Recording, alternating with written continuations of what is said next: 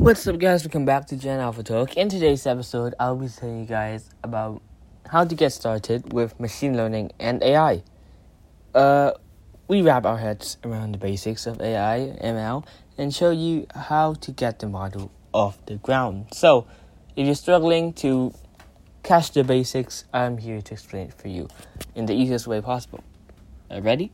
Let's go. Artificial intelligence, as we know it today, is at best a misnomer. AI is in no way intelligent, but it is artificial.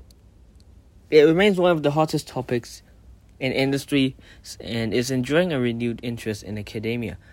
This isn't new. The world has been through a series of AI peaks and valleys over the past 50 years.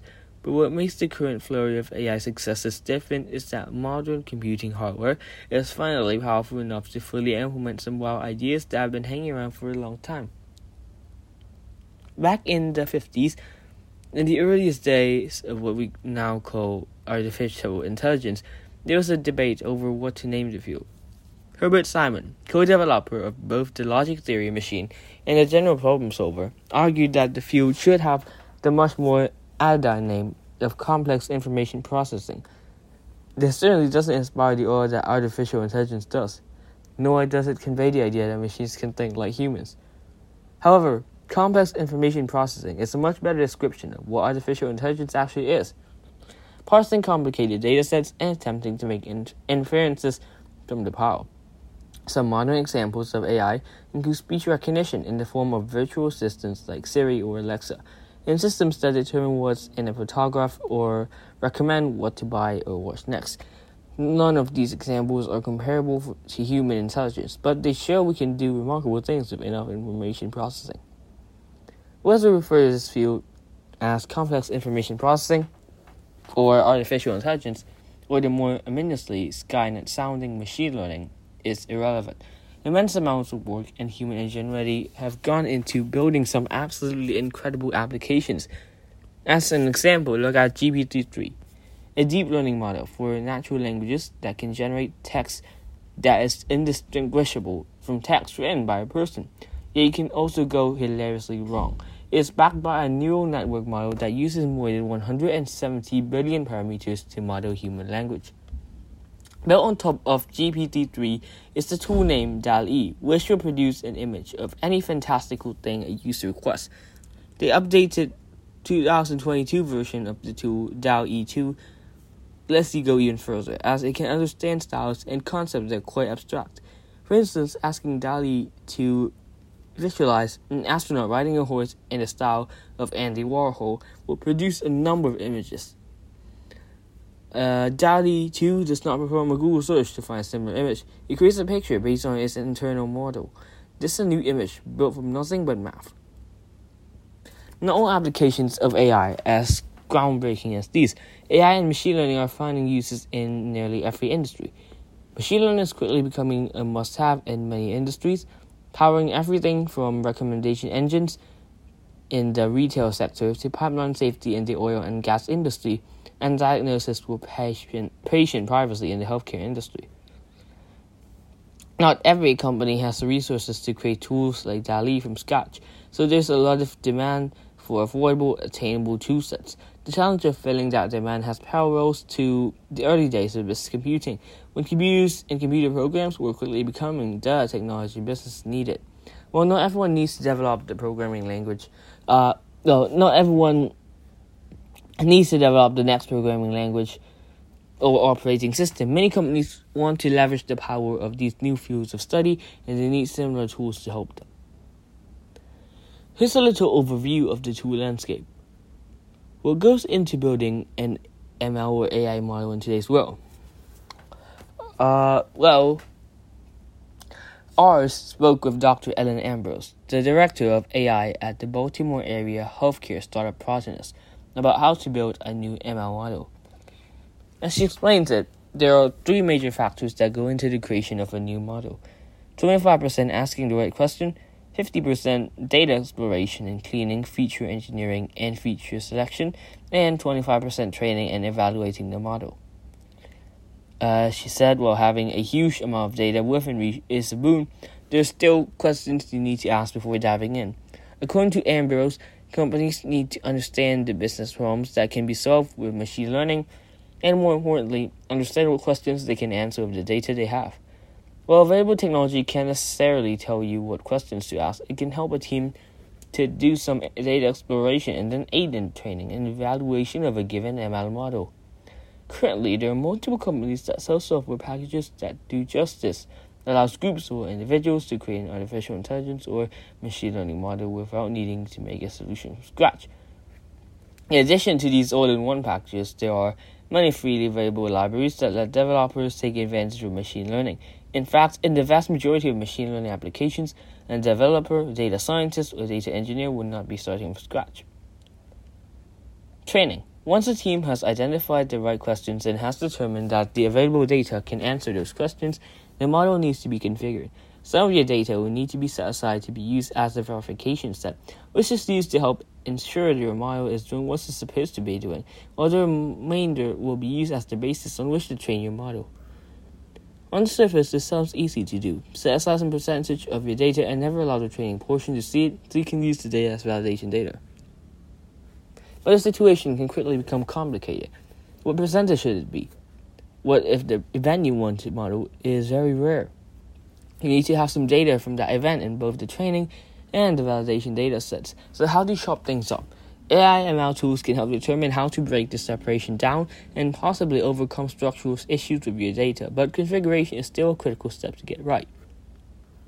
Next question is what type of machine learning system should use a neural network, a support vector machine, or gradient boosted force.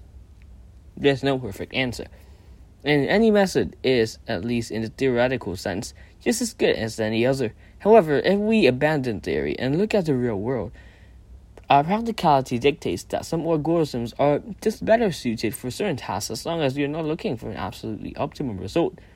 A better quality tool for building an AI ML model would allow the user to choose the type of algorithm they want to use under the hood, taking care of all the mathematics and bringing this kind of system to the average developer is key.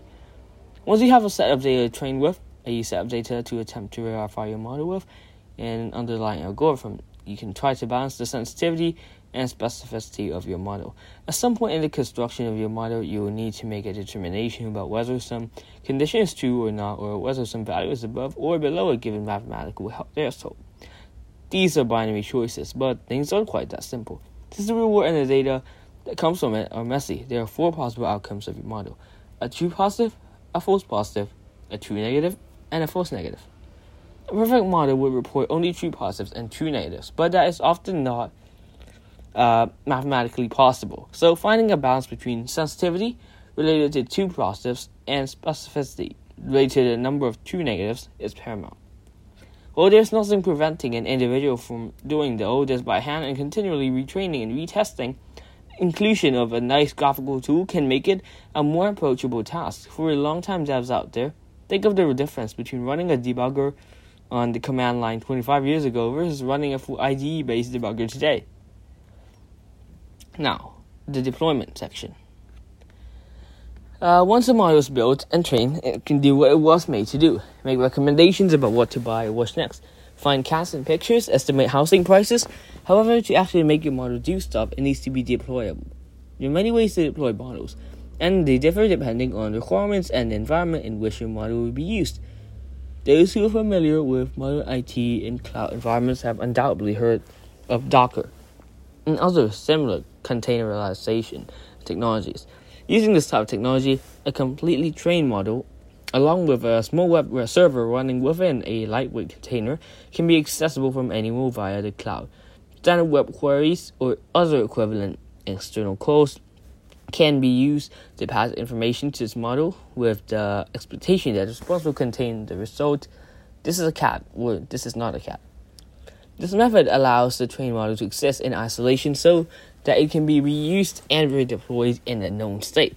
However, in a dynamic real-world environment, data is constantly changing, so there's now a burgeoning field of companies that seek to deploy and keep track of models, monitor their accuracy, and provide everything needed to make a complete ML life cycle. This field is known as ML Ops. For machine learning ops, think DevOps, but focus on this limited ML lifecycle instead of the broader SDLC. Python notebooks are invaluable tools in data scientists and engineers' arsenals. These mixtures of code and markups allow scientists, engineers, and developers to share their work in a format that can be viewed and used through a web browser. By coupling this technology with the widespread availability of libraries and systems, a user can simply download or import a trained model with a single Python code. Say you want to determine the similarity of two sentences. Training and building a full natural language processor model would be a massive undertaking. But with a few lines of code, a developer can download a trained TensorFlow model to determine how similar two sentences are without needing to have access to a full training set of data used to create such a model. Combining and publicizing collections of trained ML or AI models in model suites allows independent users to gain the benefit of the work that larger organizations have devoted to the training of a model. For example, a developer interested in tracking people's movement in a given space could use a trained model that does the heavy lifting of image recognition and path predicting. The developer could then apply specific business logic to generate value from an idea without needing to worry about the details of how the model was built and trained. Dr. Ambrose also mentioned a different method of model sharing and deployment. By breaking up a model and its parameters, she said you can save a persistent version of a trained model along with its metadata in a known file format. Since an ML model is really just a set of fixed mathematical equations, the model can be exported and packaged in a way that allows it to be portable but still functional. A neural network model, for example, is really nothing more than a large set of linear equations with a huge number of parameters. The exact number depends on the inputs and the details of each layer of the network. Multiple formats for this type of representation exist, from the predictive model markup language and XML-based schema to set-based ML pipeline representation. These files can be used to share and distribute fully trained models between users or workflows as long as the other users or application knows what the proper underlying model is. It can reconstitute the fully trained setup with the information encoded within these files. From theoretical to practical. As machine learning and artificial intelligence continue to increase in their usefulness, their adoption will only grow. This episode should be enough to give you a basic understanding of the systems, or at least enough to leave you with a whole bunch of open browser tabs to read through. So if this episode has piqued your interest, stay tuned because I'm going to make some more episodes about this. Yeah, so we'll say thank you, hit the like, subscribe, and share one. I'll see you guys next time. Goodbye.